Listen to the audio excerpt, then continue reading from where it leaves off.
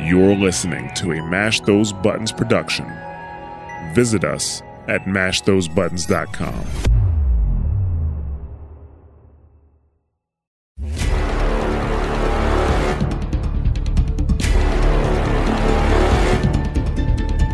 Hello, welcome to episode 4 of Push the Points team previews for season 4 of the Overwatch League. I'm Ramses, your host, joined by Labosco.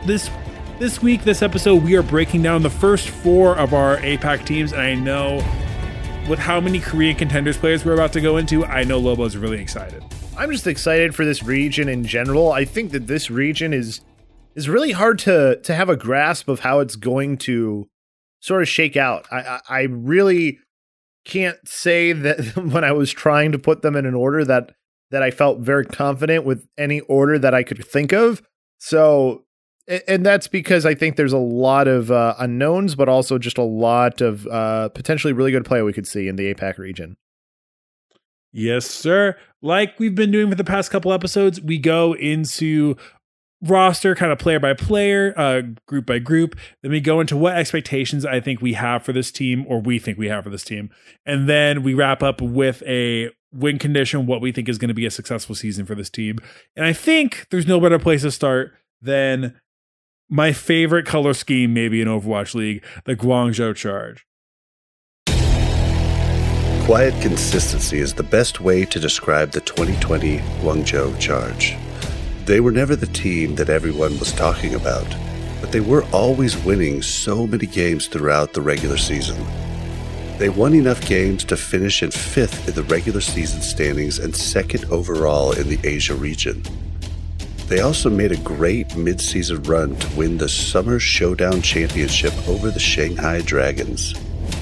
Eileen, Happy, and Nero would combine for a 3-headed DPS lineup that offered many looks depending on what the meta called for. The emergence of Flex Tank and MVP candidate Krong added a major dynamic to the Charge's lineup, which gave teams fits all season long, but ultimately hardships would derail the team from ever reaching their peak potential even though they remained a consistent force throughout. Nero, Neptuno, and Wea would have visa issues due to COVID during the season, making it difficult for the roster to truly gel and adapt the way other rosters could.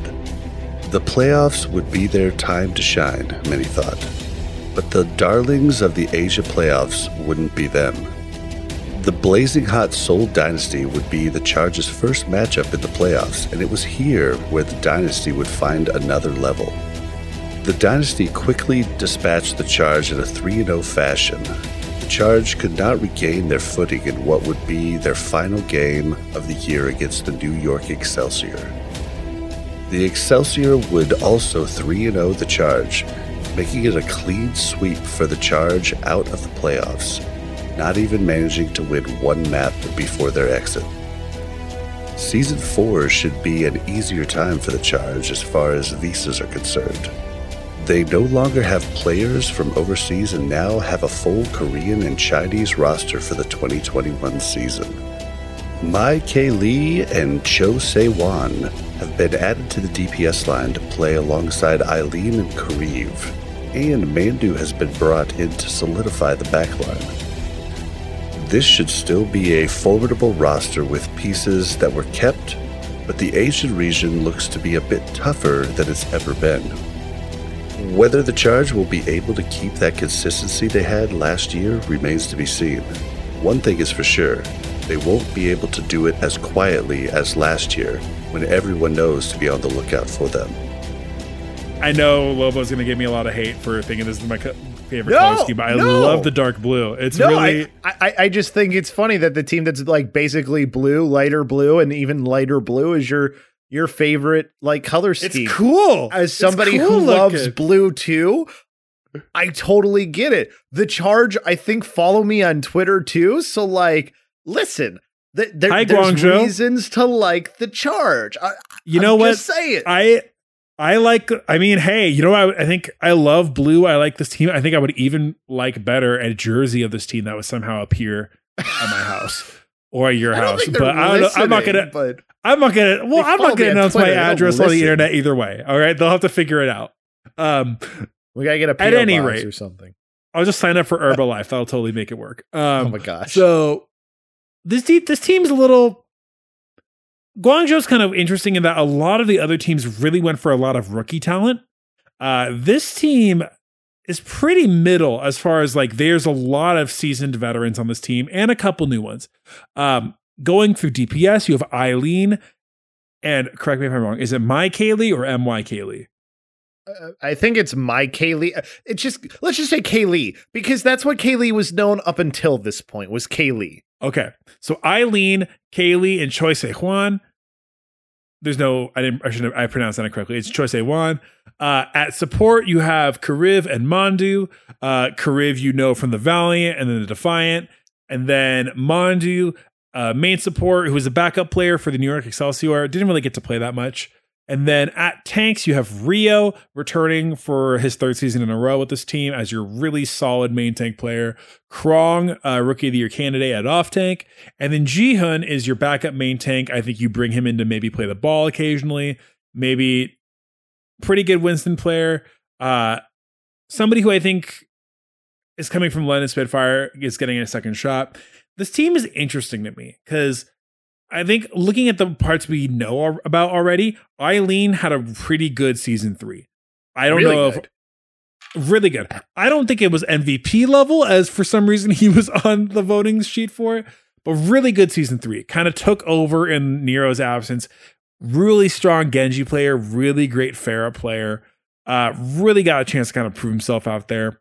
And then My Kaylee is one of the 2 contenders talents coming in DPS. And Kaylee's somebody I've seen you talk about a decent bit. Kenobi's talked about him a lot. I've seen, we talked about him with our good buddy. Why am I forgetting the name? I know too many people. This is dumb. We've talked about him on previous episodes. I really want to know more about this DPS line if you have anything. I think that this DPS line is going to be competing as one of the best DPS lines in the APAC region. I think that they're that good. Eileen didn't just become an MVP candidate out of nowhere. Eileen was that good of a player for the Guangzhou Charge last year. Really solidified things, especially when you look at how, sort of in flux they ended up being for that position because of visa problems. By the way, I want to apologize to Hulky for forgetting his name for a couple of seconds. I'm sorry. It's really late where I am. No, Hulky's been talking about like this whole roster too. Eileen really did not step out of nowhere, like you said, but like we've seen good performances from him on Team China.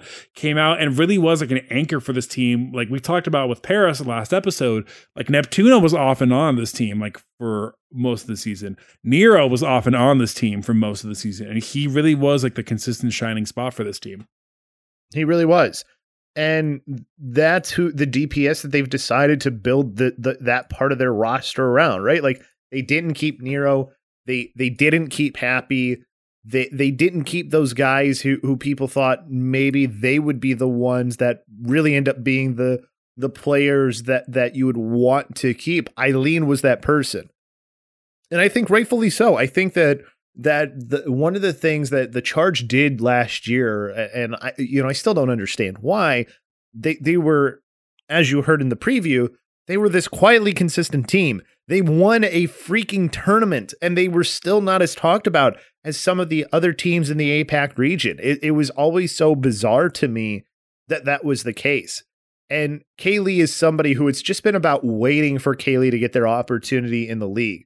Like this is somebody that we've known has been a good player, was very good for Billy and Light Gaming and BTRG, back when BTRG was actually a team that you wanted to pay attention to, and also was played on Cyclone before that. Like Kaylee has always been somebody who has been a highlight reel player with some of the things that they're able to do. And then I think Choi, and I always say this wrong, but Choi Siwan from Element Mystic is also one of those players that, sure, Element Mystic didn't win anything, but you talk about one of the players that you wanted to pay attention to on that team. And then also in previous years with Chengdu Panthera and Team Griffin, like this has always been a darn good DPS player who finally has come of age and now will get his chance to shine in the Overwatch League. Kaylee is going to be, from what I can see, your hit scan player. Choi Se-wan is going to be more of your is going to be more of your flex DPS player. I wonder where he fits in along Eileen. I kind of have this. I really don't know if you have one guy who's going to be in there like every time. Maybe Kaylee, just because he's your one hit scan guy right now. I think it depends on like what the meta is too, right? Like Choi Se-wan probably comes in to be your echo player. Sort of maybe think of like how Nero was sort of like that one projectile guy who played like the Pharah and stuff. Mm-hmm. I think he fills that part of the role where you have Eileen sort of playing the other heroes that are more important, like the Genjis and the Doomfist and the Sombras and the Tracers. Like that's the role for Eileen. Like not really the projectile player, but sort of those. I don't know what you call Tracer and Sombra because they're not really Flick hit scans. scan. Flick scan? Flick scan is the word I've heard. The Tracer, Sombra, and the Reaper. Yeah, that's what you see Eileen on, is stuff like that. And I think that this is they fill out all of those positions really well with these three guys. They could they stand to maybe add one more player? Sure. Like, I don't think as a team you're ever not in a position where you could use more DPS players. I think that having 3-4 DPS is always a decent thing to have maybe a little bit more coverage on here. Give these guys less that they have to focus on as far as what their hero pool needs to be is never a bad thing. Tanks look really solid for this team as well. Krong was a Rookie of the Year candidate who got really MVP close. candidate. And MVP candidate. Really, really good off-tank player. I think probably the best player on the team last year. It can be argued, yeah. And then Rio, super consistent, solid main tank. I would argue Rio's probably like Fate, maybe a little bit better, where this guy's always going to be a very consistent, quality main tank player. Very good. I've liked the guy for a long time. Jihan, I think, comes in to mainly be your Wrecking Ball specialist. Maybe the Although Rio's played ball a little bit too. I think it's maybe just to fill in the positions that maybe you're not as confident with Rio on, right? Like Rio's going to probably be your Winston and your Reinhardt, no doubt. And then maybe you have Jihoon there to maybe fill those other roles, or maybe just as a backup in general, in case you're not 100% confident in Rio. But I think that the more interesting part here for this team is the support line. I think this is the one where people will maybe look in and have the most where they're paying attention to, not because of Kariv, who has been brought onto the team, but who he's paired up with in Mandu. Mm-hmm. Mandu is your main support. Been around. He was with New York until he was of age. Played with Armament, WGS, and O2 Blast. Known as kind of a very aggressive main support player, somebody who is, I don't know if you would say like a fragger, but like known as like a really kind of like playmaking guy. We didn't get to see that much of him in season 3, unfortunately. Onimo kind of locked down that main support spot for most of the year. And then I'm happy he got another shot here, but I'm really having a hard time thinking of like setting expectations for this guy. Kariv, I'm a little bit more familiar with. I think Kariv has kind of subtly slipped down after season 2 to where like he's a really good flex support, but I think there's plenty of people I would still take over him. Well, and that's the thing. You think about, we haven't seen Kariv on a roster like this that has some pretty talented players on it. I think this is maybe where we'll get to see what we really have in Kariv. I think who he's paired up with too is a big question mark as well. But if you're talking about a part of the roster where I maybe feel like there's a lot of teams that are better than them, not just in the APAC, but in the league in general, this is probably the position that you have the easiest time of finding rosters that are better than them, like a large amount of rosters that might be better than them. But I still, you think about it though, Kariv at points was a guy that got talked up so much at certain points in his career. So I'm really excited to see him get to be part of a roster like this. And then Mandu just getting the opportunity to actually be the main support. Expectations wise, what are you thinking for this team? Because I would say, except for maybe the bottom team, APAC is going to be a very competitive region this year. This was hard. Like, this was really, really hard to put. Like, I think Shanghai is still the team to beat in APAC. But then after that is when it gets really hard. right? Like, are they better than Philly? Are they better than the Spark? Are they better than Seoul? Are they better than Chengdu? Which is a weird thing to be talking about.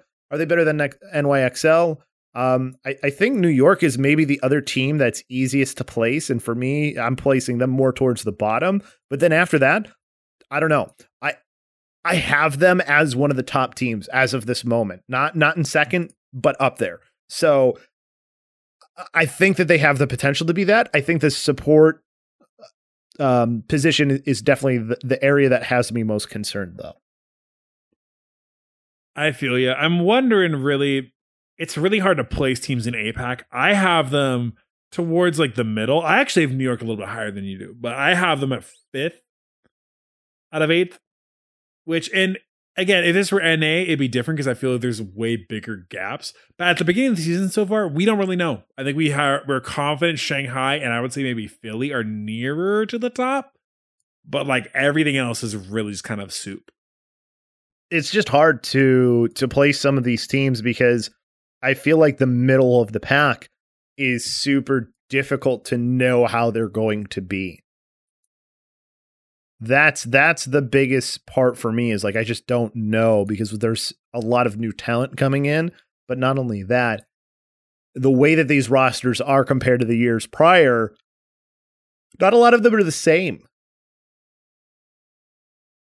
No, everything's changed pretty drastically. When we look at win conditions for this team, what do you think is a successful season? No, you mean expectations? Yeah, both of those. They kind of flow into each other. Well, so expectations wise, like I said, I think that they should be a team competing near the top of APAC. That's what I expect. I think that they may have to make adjustments with Kariv and Mandu, maybe. I don't know if both of them or one of them would have to go. I don't know if either of them will go. Maybe they'll both play better than we expect. Maybe this is finally the time where we get to see Kariv sort of return to form from how we sort of saw him towards the beginning of the Overwatch League compared to how things were in the middle for him. So I think that's one of those things that things will sort of hinder upon. And as far as the win condition, it is the support line, because I think that the DPS and the tank lines are very, very good and will carry you pretty far. It's just whether or not the support line can be that thing that puts you over the edge. I'm rolling with you. I think it'll be interesting to see where this team shakes out. I agree DPS and tanks are solid, but if you have a weak spot, I think unfortunately we're at the point in the league where that weakness is going to get exploited if they find it. Maybe so, but that's how good their tanks and their DPS are, that they might be able to cover for some of those things. I definitely do feel like they definitely got a little bit weaker at support. Shu is pretty darn good, and Chara, while maybe not the best player, was a leader for this team. That is another part that I'm very curious to see how that void is filled. Cool. Well, from Guangzhou, we're going to move on to Hangzhou as we take on my other favorite uniform in Overwatch League, the Hangzhou Spark. A 4th place finish in 2019 and a lot of talent had many expecting the 2020 Hangzhou Spark to be a team competing for a championship. Talented rookies QOQ, Coldest, and McKay, along with the addition of Architect in May, had many believing that 2020 could be the year of the Spark.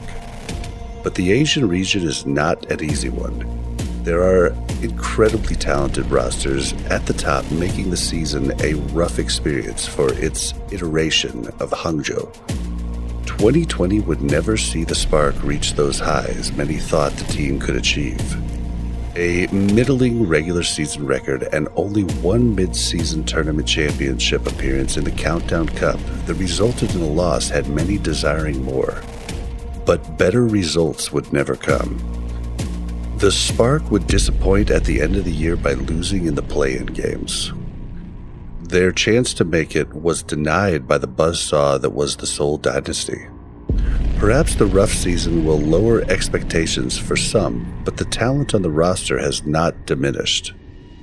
Takoyaki, Bernard, and Lega have been added to bolster the tank line. a reimagined support line will look for the best combo between IDK, Macaw, MCD, and Coldest. New talented DPS players join Godsby and Architect to help bolster a highly talented group that needed more hero coverage in Shai and Siominsu. The future still looks bright for the Spark, but whether they will finally live up to all the talent they have still remains to be seen. Hangzhou has a bunch of players I think that you're really excited to cover. Ones that are returning to this team and ones that are new. I think there's a ton of really cool rookie talent on here. People that I know you've been excited to discuss. We'll go through just everything first. Godsby and Architect both return. Shai and Siominsu are your two rookie guys coming in. And then IDK. Did you just call Siominsu a rookie? No, I'm sorry. My bad. Shai, I think, is your main guy you're really excited about. I know you're really excited about Shai. Yeah. Siominsu comes back off of a leave of absence from the explosion of the Vancouver Titans. IDK is back as your main support. Coldest and Mika. Well, IDK, Coldest, Mika, and MCD are back as your rest of your supports. Gushui is back at the main tank. He's going to be backed up by Liga. We'll see. I don't know how long that might last. Bernard, maybe. I'm getting stuff wrong, and forgive me. You have Gushui, Liga, Bernard, and Takoyaki as your tank lineup. And there's a lot of people I'm already aware of on this team that I'm excited about. Godsby has been a very consistent hit scan player. I put him in the same area, I guess, as Happy. We're like, really good. I don't know if he's going to break the world necessarily, but like really good, solid guy. Architect, championship winner with the Shock. Kind of came in at a rough time for Hangzhou last year. Didn't really get his footing, but I'm hoping he'll show better this year. Shai is one of, I think, your most hyped players that you're excited to see. He is somebody that I've always thought very highly of for his ability on the hit scan role. He's been part of some pretty good Billy teams that have been very, very good at times. He was also part of LGD back when LGD was a very good roster, competing with Lucky Future Zenith back in the day. This is a guy who has been an extremely talented player, finally turns of age, and now we'll get to see how good of a hit scan player he really is. He's had some moments that are just absolutely bonkers on things like Widowmaker. He is somebody who's going to be exciting on any hit scan player that we end up getting to see him on. And then Siominsu, I think making his triumphant return might be a lot, but I think making a big return to Overwatch League, somebody who I think the community has been really behind and has really wanted to see return. And looking at it, this team has such a weird DPS lineup. Like Architect Godsby is really solid. I think you have Architect as your flex guy, Godsby your hit scan. Shai has a ton of hit scan heroes in his team, in his wheelhouse. Siominsu has such a weird hero pool because he's got the Reaper, Doomfist, Pharah, Mei, but we've also seen him play McCree in the past. Like he plays a ton of different stuff. I think his Zarya arguably is his most notable hero, and it's not even a DPS. He's sort of he's similar to Decay in some ways. And I think people forget too, like how good Siominsu has done on a lot of different things that you've seen him play. I'm excited to see him get back into the Overwatch League for one, and two, like you can put him into a role where he's going to be comfortable. I think the one thing here with every single guy that you see on here is you see players who are going to be able to, for the DPS, just play a couple of heroes that they're really good at. Even a guy like Architect, who's sort of a guy in a vein similar to Rascal of sorts, where he can play things outside of the DPS realm. Like, you know what you can rely for him on. And like, I know that Shai and Godsby have very similar hero pools, but I do think there are certain areas where Godsby's a little better at some things, and then where Shai is a little better at other things. So I think in that respects too, you kind of let Shai and Godsby focus on the part of their pools that they're better suited for in the hit scan area. And I think this actually works out really well. I think this ends up being if they get everybody to buy in, this can be an incredible DPS lineup. Looking at supports, you've got IDK and Mika as your main supports. IDK, World Cup player at one point. Somebody who, I mean, where do you stand on IDK? Because he isn't really routinely mentioned as like one of like the elite main supports for Korea, but he's still someone who has played very, very well in his seasons with Overwatch League. I think he's always been a really incredible, support player. I think that he is somebody who can be one of the better support players in the league. I've always liked him. I liked him on Lucky Future Zenith. People forget he had a stint with Lunatic High at one point. Like he is a player that I think is very good.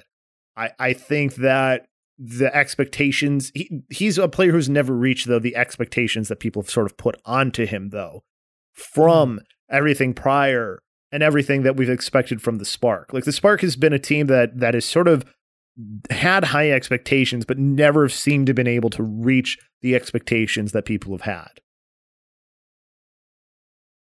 And then Mika, I think, is somebody who we've seen on Billy Billy Gaming and Flag Gaming. Kind of came in. Him and Coldest. I know Coldest is your boy. I know we are nothing but stands of Coldest on this podcast. Him and Coldest really didn't get that much. I mean, they didn't play to the level I think we thought they should have last year. Well, they didn't really especially play. Coldest. They didn't play. That's why. I mean, we saw Coldest for like a map or two. Like we just didn't see anything to say whether or not they should be there. So, they're still on the team though, right? Like they survived, right? BB was let go. MCD is going to be your other flex support on this team. I really wonder between him and Coldest who ends up taking that starting role. It's hard to say. I don't know. But I think that's maybe why that's why you bring somebody like MCD in, right?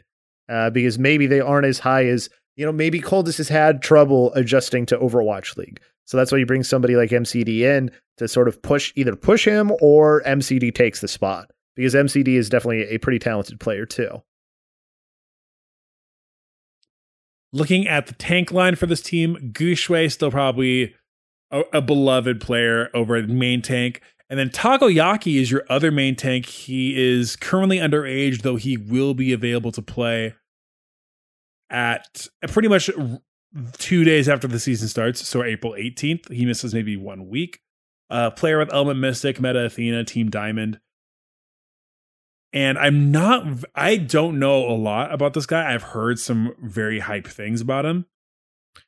I think he ends up maybe, I mean, Gushue has a great Winston, but I don't know if he's going to be playing other roles once Takoyaki actually becomes of age. That's what I'm curious to see more than anything else. And then you have two solid flex tanks with Liga and Bernard. Liga, I've heard a lot of good things about. Hulky's been a big Liga guy. Off tank, you spent time with Team CC, big time Regal Gaming. I know that this guy, like you have your Diva, your Zarya, your Sigma. Do you think he starts off as your starter, or does maybe Bernard still hold on to that position? I like Bernard a lot too, but I think it's Lee G. I always forget how to say it, but I think it's Lee G is the correct way to say it. I know that it's a G, so it shouldn't make that noise, but I'm pretty sure it's Lee G. Either way, that is who I think ends up being your starter. Bernard is so darn good though too. Like as far as like one of the better parts of that London Spitfire team, I think Bernard was one of the standouts, but I still think that you've brought in this player from one of the best rosters in contenders last year for a reason, and he was one of the main reasons why that roster was so good. Mm-hmm. Really, really good flex tank player. Before we go on to expectations, quick look at the coaching staff.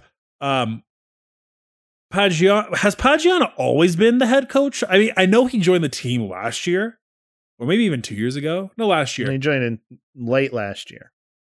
Was he head coach then, or has he been promoted to head coach? Because now he's listed as a head coach. I believe Mask was until the middle of the year last year, and then he took over for Mask. Andante joins the team as another assistant coach. U4, the architect behind season 1 Shanghai Dragons, has been with this team for a while too. Right, but not in the role. I mean, you're talking about an assistant coach, right? Assistant coach, 2019. I think I'm just shocked to just realize this. I would have thought that like season 1 Shanghai Dragons people were like untouchable, but not necessarily. I mean, just because you were part of something that was bad doesn't mean the responsibility was on you solely. You know, if you think about it, a lot of the people from that, not everybody, but there's certain parts of that 0-40 Shanghai Dragons team that have gone on to be incredibly good players, like Fearless, for example, right? Like Dia, we're still waiting for him to get his redemption time in Overwatch League because he is good enough to be back in the league. You know, guys like that have sort of proven their way in, and U4 being able to keep a job, I think, is proof enough that he's doing something right. For sure. When we look at expectations for this team, what are we thinking? I don't think that the expectations have ever dropped from the Spark that they should be a team competing at or near the top. And I think that maybe this is the year where it finally happens. You know, I think that they have so many guys in each position, like they've insulated themselves for, okay, if this guy doesn't hit, this guy should. This really feels like this is the year where that can actually happen. Great point. I think you have solid guys in each spot. I think this should be a team going to semifinals, I would think. I think this should be a team competing for APAC championships. That's where I have them. I mean, where is it that they don't have a guy who would potentially be fighting for one of the top players at a certain spot, right? Like they have somebody, they have guys at DPS who can be competing for the role stars, right? They have supports that potentially could be competing for that. They have tanks that could potentially be competing for that. I think this is the best roster that they have assembled. I think this is their best opportunity to be fighting for a championship, and that's what the expectation in my mind should be based on who they've brought it. What do you think defines a successful season for this team? Competing for APAC titles, right? Like if they're not doing that, if they're not a team at it towards the end of the year, then this is a failure of a season because they've already had expectations like this almost every year that they've been in the league. People forget they were 4th place in their first season in the league. 4th. They were that good of a team, and people kind of forget. So if they're not getting close to that this year, then that's got to be considered a failure because this is the most talented roster that they've had. I don't think that there's maybe arguments with that, but like main support, have they improved, right? Like if you think about the areas where they've either lost people or they have replaced people, have they gotten better or potentially better? I think that they have, right? QOQ as your off take didn't end up playing to the level that we saw him start out at playing. So now you've brought in Bernard and Ligi. All right. One of those guys or both of them might be better than QOQ, right? Like, cause it was Sassen and QOQ were sort of the two there. Main tank, Gushwei is still a player that a lot of people are high on, but you also have Takoyaki now, who you're bringing in as a player who is extremely talented, right? So one of those two guys has to be able to hit at that other spot. You look at supports, flex support. You've brought in Coldus, and you have I always forget who the other one is. And is it Mika? I always forget, or is it MCD? MCD. Sorry. Again, two players that there was a time where Coldus people thought that he could be one of the best flex supports in the game. So do we actually get that? If not, we've got MCD, who was part of some very good rosters prior to joining this. He was part of some good Element Mystic teams. He was part of that Element Mystic team that ends up winning Gauntlet, stuff like that. So you have somebody there that you think might have some potential, and it's definitely an improvement from Bebe. At the very least, I think that the guys that they have there are going to be an improvement there. Off tank, we already talked about. Main tank, IDK I think is still extremely good as a main support. And then DPS, they've just added. They've really just added. Like, what did you lose in Bazi and Crystal and Adora? You didn't lose a whole lot. Well, I'm agreeing with you. I think they make it. I think they should be competing for championships, but I think they're going to have a really hard time fighting against our third team, the Shanghai Dragons. The Shanghai Dragons have come a long way from the 0-40 team they once were. Season 3 saw the Dragons reach its highest of highs, which comes as no surprise with how incredibly talented their roster was last year. The accolades stacked for the team as they finished the regular season with a stellar 27-2 record, which stood as the best in the regular season over the entire league. Their wins didn't just stop in the regular season either. The Dragons captured 2 of the 3 mid-season tournaments for the Asian region. The only one they didn't win was the Summer Showdown, where they took second place. The players also gathered up accolades, with Fleta winning the MVP of the regular season, along with being named a DPS Role Star. Void was also an MVP candidate and a tank Role Star. Lip, Fearless, and Li Jaegon also joined Fleta and Void as Role Stars for the 2020 season, giving the Shanghai Dragons the most Role Stars of any team. Void was also an MVP candidate and a tank Role Star. Lip, Fearless, and Li Jaegon also joined Fleta and Void as Role Stars for the 2020 season, giving the Shanghai Dragons the most Role Stars of any team. Yet even with all their talent, the Dragons wouldn't have the end of their magical season they were looking for. The Dragons would win out in the Asian region and claim the top berth into the championship playoffs. The Dragons would stomp their first-round opponent in the Philadelphia Fusion, who would quickly be dispatched 3-0, but waiting for them in the winners' finals would be the San Francisco Shock. And what a winners' final it would be. A close 3-2 loss to the Shock would throw them down into the losers' final, where they would face the other team that made it out of the Asian region, the Seoul Dynasty. The Dragons would fall short in the series, unable to finish the Dynasty off in the final 2 maps to close 3-2 once again. A valiant end, but disappointing result for a team so talented. A team that many had winning it all. Perhaps this year will be their year. There's no lack of talent for the Dragons. They have made a few changes to their roster. Lip, Fleta, and Diem remain as DPS for the team, but added into the mix is Diem's old contender duo Erster, who was never able to find his footing with the Atlanta Reign. Perhaps being in the mix with 2 Role Stars and still arguably the best Widowmaker in his former partner Diem can change things around for him. Void still remains as the stalwart off-tank, but a change at main tank to Fate is one that Dragons hope pays off. Li Jaegon will now have a different flex support to potentially be paired up with in Molly, a promising rookie in 2020 that hopes the change to the best team in Asia can change his fate. Izayaki still remains as an option as well, at his flex support role with his incredible Ana play.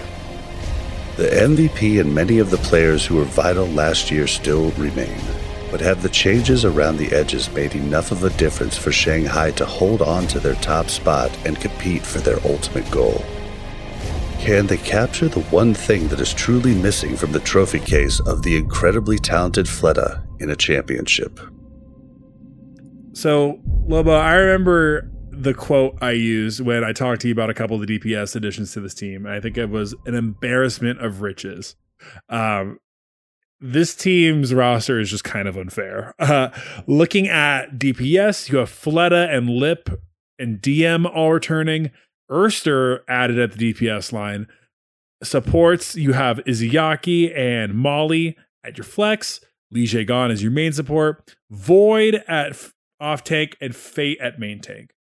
So overall, still probably the best. I would argue still the best roster in APAC at this point.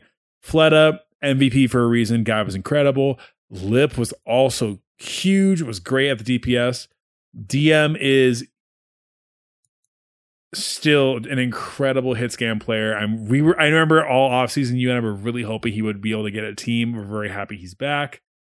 And then Erster's on this team.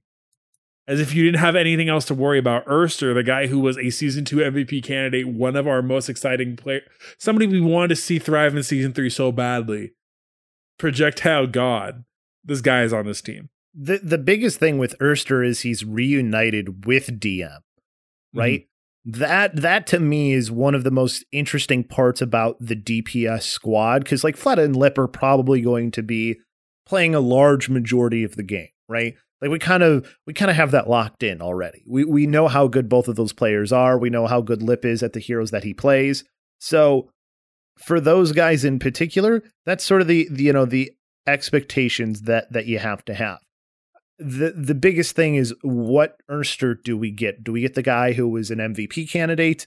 Do we see him sort of return to the form that we know he can be, especially now that he gets to play with a DPS guy that he is super comfortable with, and also gets to play on a roster that, except for one player, fully speaks the language he does? It's probably culturally going to be a better situation for him than any roster that he's been on while he's been in the Overwatch League. So for me, that's what gets me most excited about this, because again, I've always been very high on the LFZ boys. So to see these two guys in particular, who some of my most vivid broadcasting memories of Contenders China are for Erster and DM, seeing them back together is really, really cool.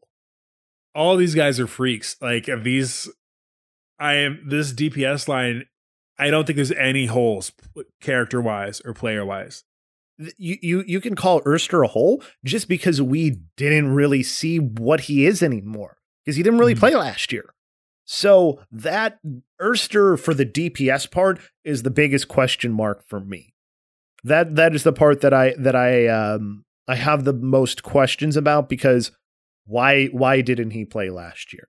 What was the downfall that made it where he was not important to a roster that it seemed like he was going to be a huge cog in making it go in Atlanta last year? And then looking over support, Izayaki, I think, really kind of established himself as a strong, consistent flex support, kind of helped shed a couple of those issues he had before. But you have him on the Ana. I think you put Molly over there on, like, if you want to run Molly on maybe on the Zenyatta, like, both really good flex supports. Li Jaegon, my favorite main support of season 3. My favorite Lucio. The dude is aggressive, a playmaker, a fragger. Gets crapped on for his style, but the dude is super fun to watch. And Shanghai makes it work. I think that's the most important part. Li Jaegon ends up being, I think, a role star last year as a result, if I'm not mistaken. I'm trying to remember all the role stars for 2020, and like Liquipedia doesn't like have like I don't know why they don't have like a thing for like, oh, you were a role star in 2020, because they should, because like so many players from Li Jaegon was a role star, so my memory does work sometimes. So you're talking about a player who's considered one of the best at his position, right? Like Li Jiegong is the reason that Moth doesn't get a role star position last year. So like he must be all right at that position to be able to do that. And the fact that you get Molly on this roster, who I thought was one of the more bright spots for the Chengdu Hunters last year, I think that just solidifies the flex tanks or flex support spot more than it would have been otherwise.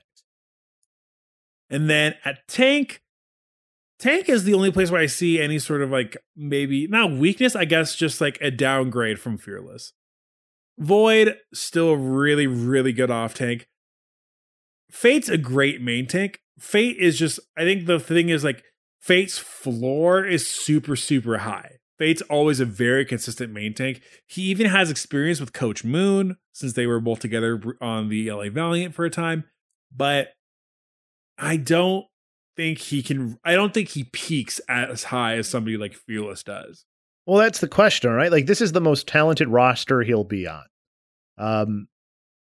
Fate was pretty good. A lot of people were pretty high on Fate when he was with the Valiant. I think this maybe is where we see him sort of return to that form because he has so many good players around him. Again, another role star is playing beside him in Void. So this is where, like, if Fate ends up not being much this year, then he's just not the guy that people think he can be. Like, this will be the most telling for him because he has the support players to keep him alive. He has everything to enable him as a main tank on this team. Like, this could be your Sato of last year. I would hope so. I would love to see the guy continue to grow. Looking at expectations, do we have any other expectations besides winning APAC or at least being top 2? They have to, that is the expectation because you think about it. What did they really lose? Where did they lose a player? For the Shanghai? The only thing. Exactly. So you lose a role star, but you're bringing in somebody who you think maybe he in Fate you see somebody who can play some of the other tanks better than what Fearless was able to do, right?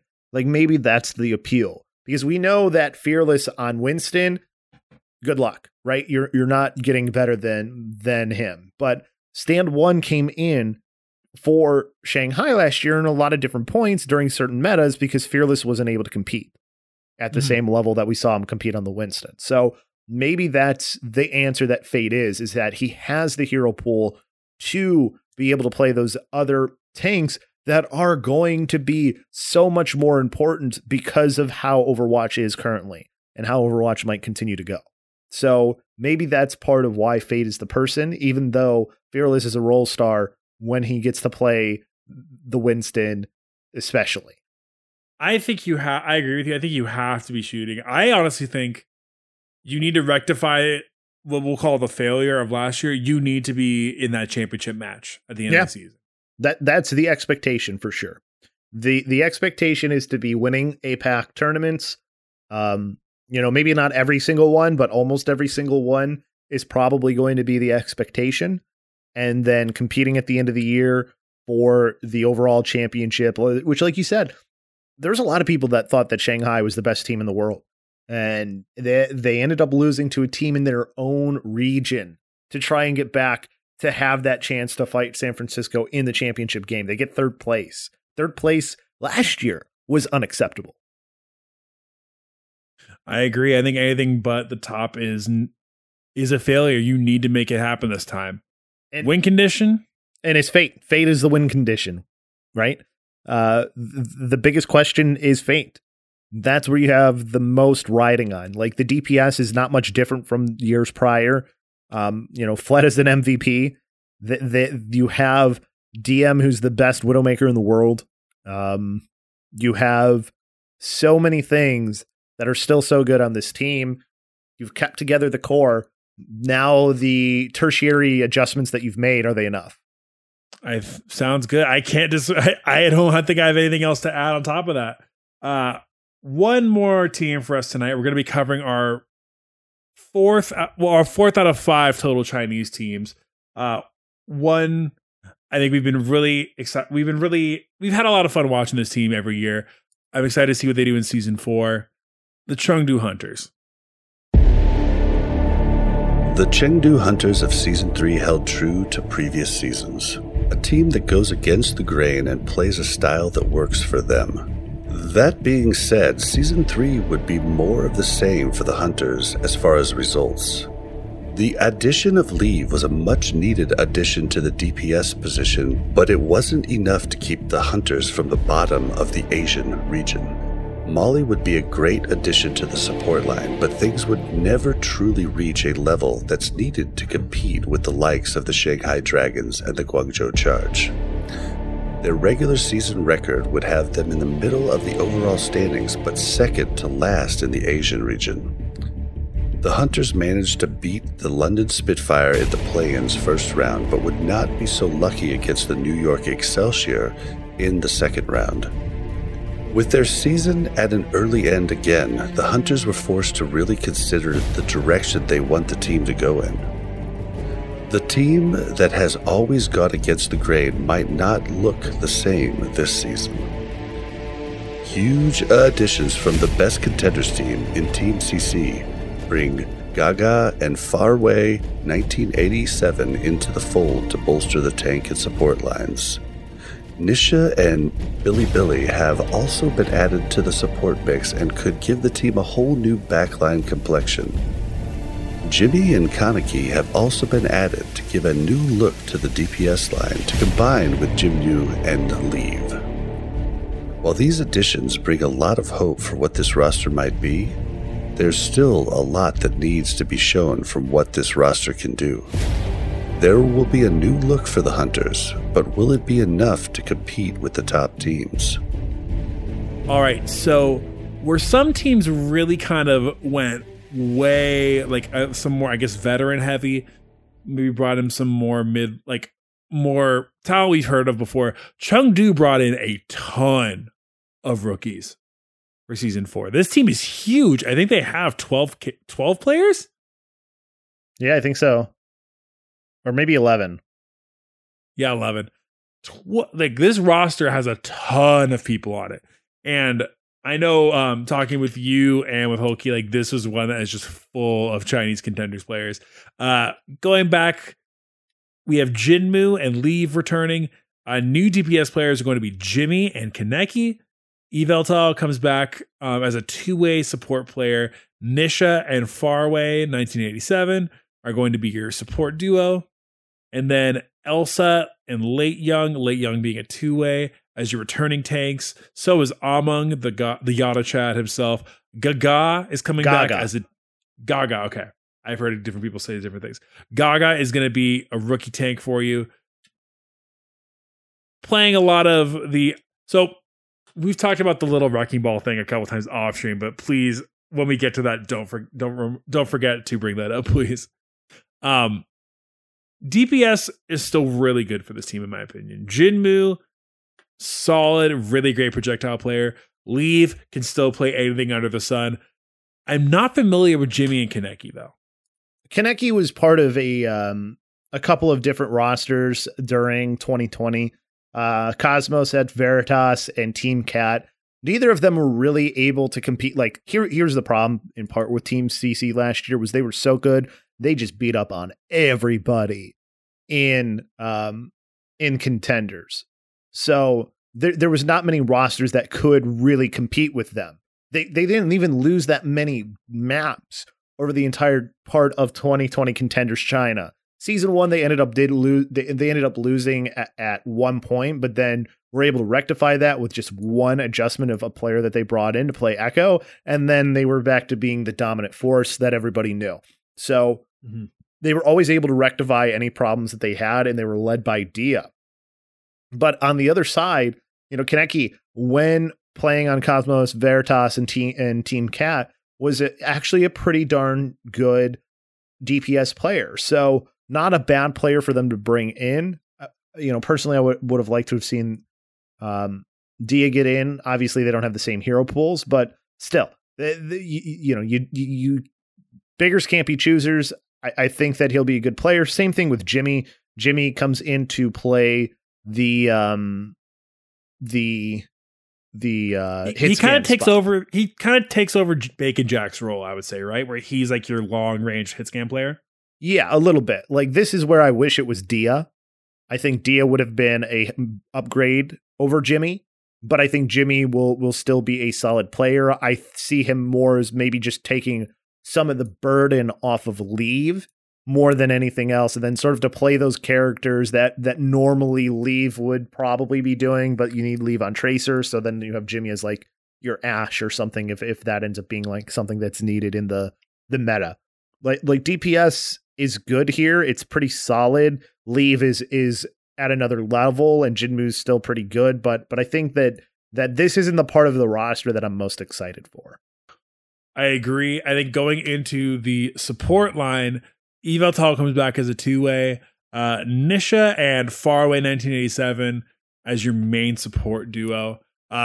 Faraway and he's gone under Faraway and he's gone under 1987 before, but I know you and I have talked about this guy a lot. Yes, so Faraway and 1987 are literally his names when he played previously, and then he just combined them when he joined Overwatch League, which why did he do that to people? I don't know why. Longer jersey number, I guess. Jersey title. But 1987, as what I knew him in 2020, is a guy who you are going to be talking about when the season starts and once it gets going on Zenyatta being a monster. This is a guy who is going to be one of those flex support players that come in that people are going to be awed at what he can do. He's that good of a player, and he was a huge part of why Team CC was the dominant team that they were.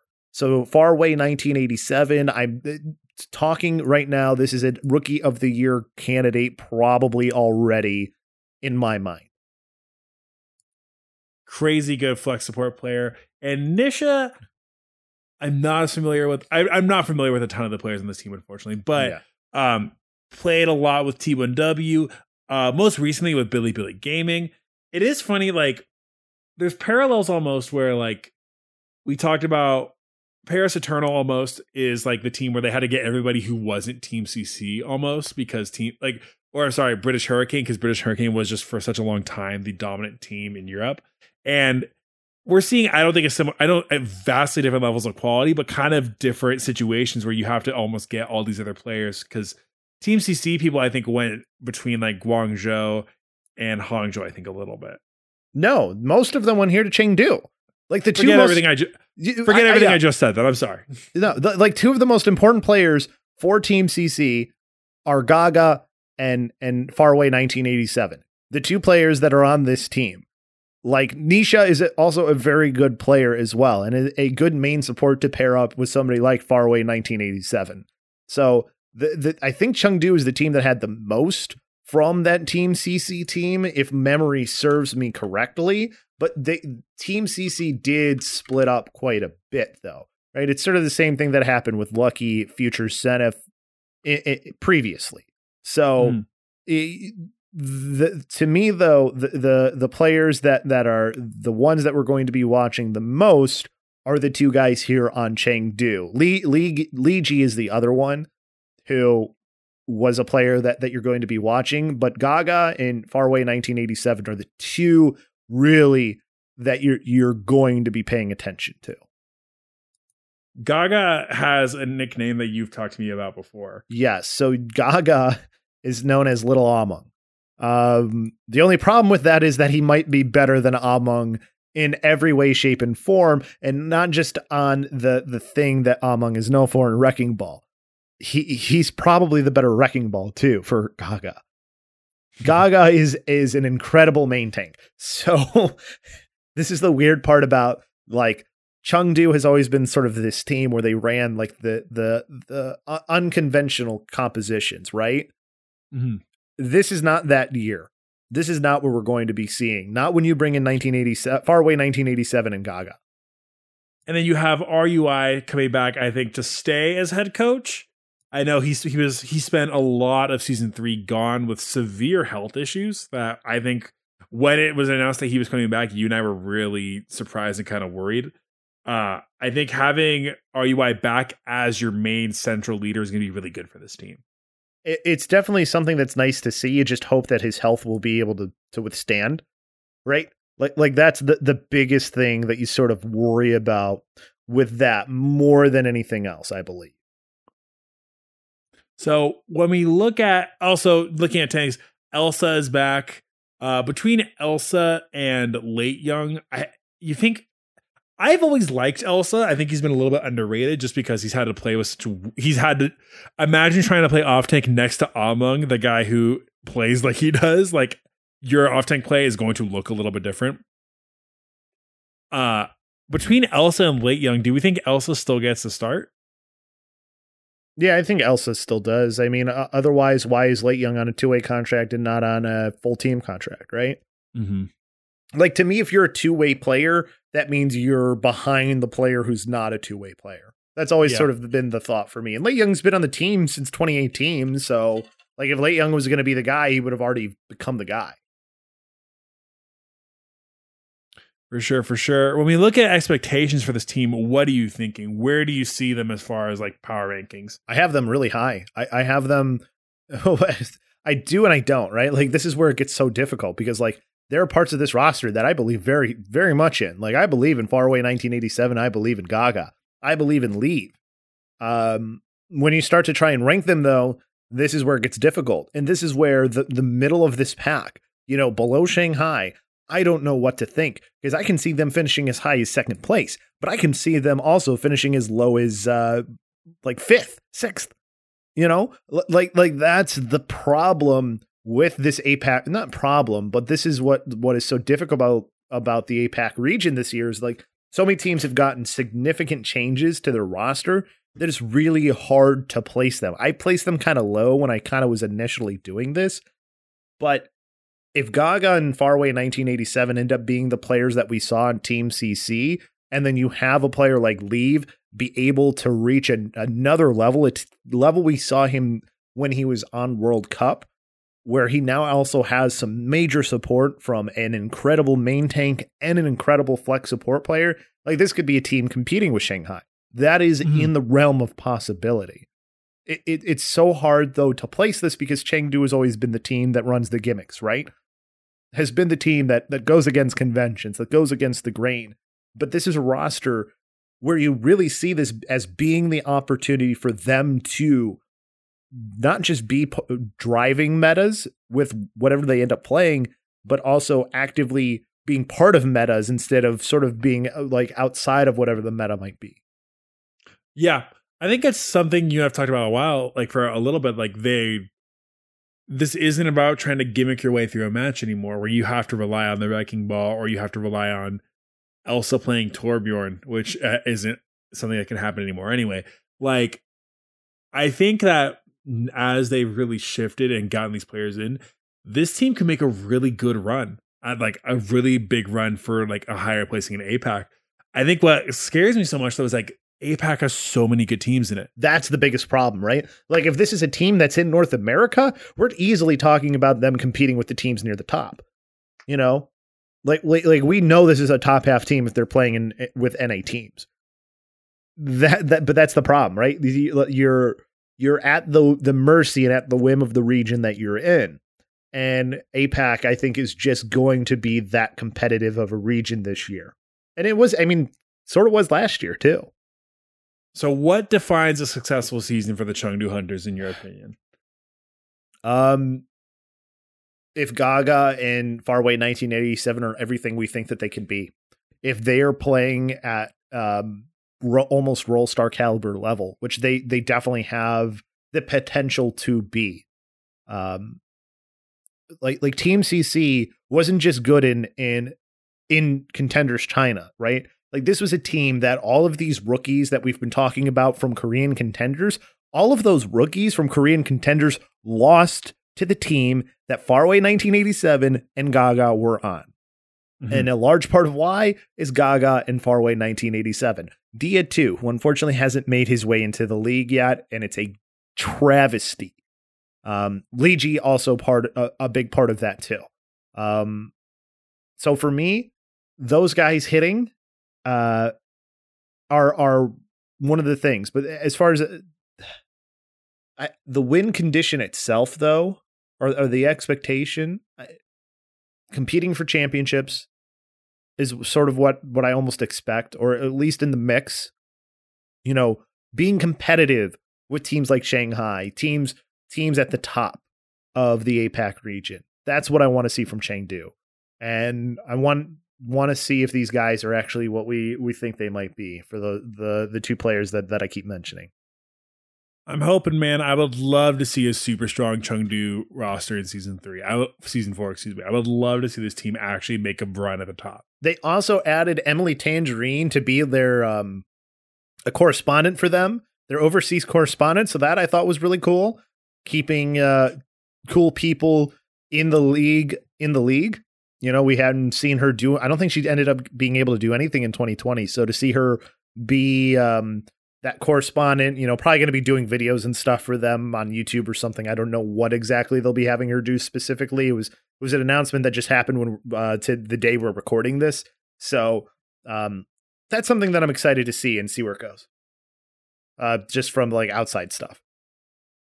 Well, as we wrap up Labasco, I think a couple things we got to throw out to the viewers really quick. If you guys want to help us out, the best thing you can do is leave us a review on your podcasting platform of choice. It really helps us learn what you guys like, what you don't like. That constructive criticism always helps. Plus, we get to know. A lot of people have used it to complain about playing with me in ranked, which is really fun. But we read out every review on the show. So if you want to get on the show, this is a really easy way to do that. If you want to hang out with us for game nights or for other stuff, we are at discord.me/mashthosebuttons. We have a good time in there. Discord Mash Those Buttons has a ton of really fun communities in it. I know Dropping Spicy is really fun. There's some great World of Warcraft. There's some great fighting game stuff on there, but we highly recommend you check it out.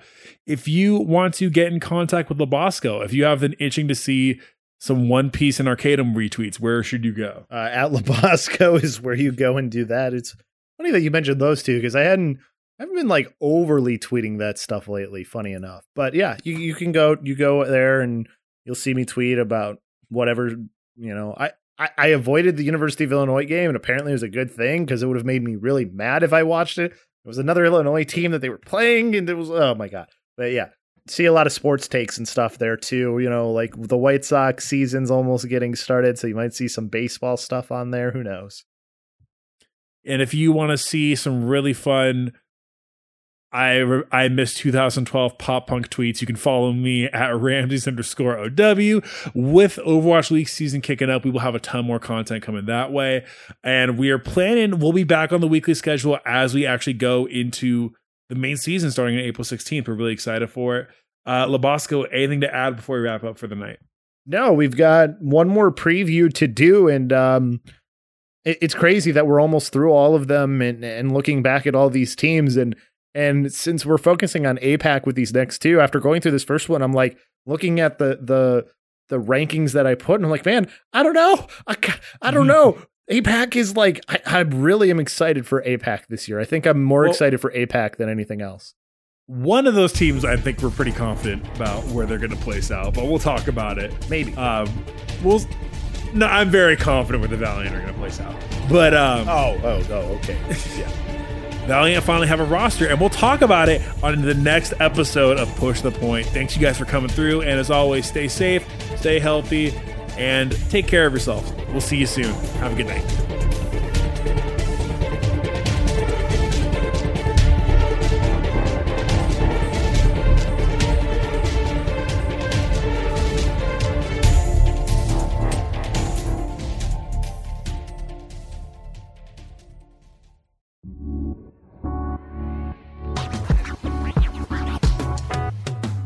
Thanks for listening to a Mash Those Buttons production. If you enjoyed the show, you should check out mashthosebuttons.com and see if any of our other shows might interest you. All of our shows are available on your podcast platform of choice like Apple Podcasts, Google Podcasts, Spotify, and more. If you enjoy our content, you can help support Mash Those Buttons by becoming a patron at patreon.com/mashthosebuttons, where you can receive Patreon bonuses for as little as $1 a month. You can connect with Mash Those Buttons at twitter.com/TheMashNetwork, facebook.com/MashThoseButtons, or join our Discord at mash.gg/Discord.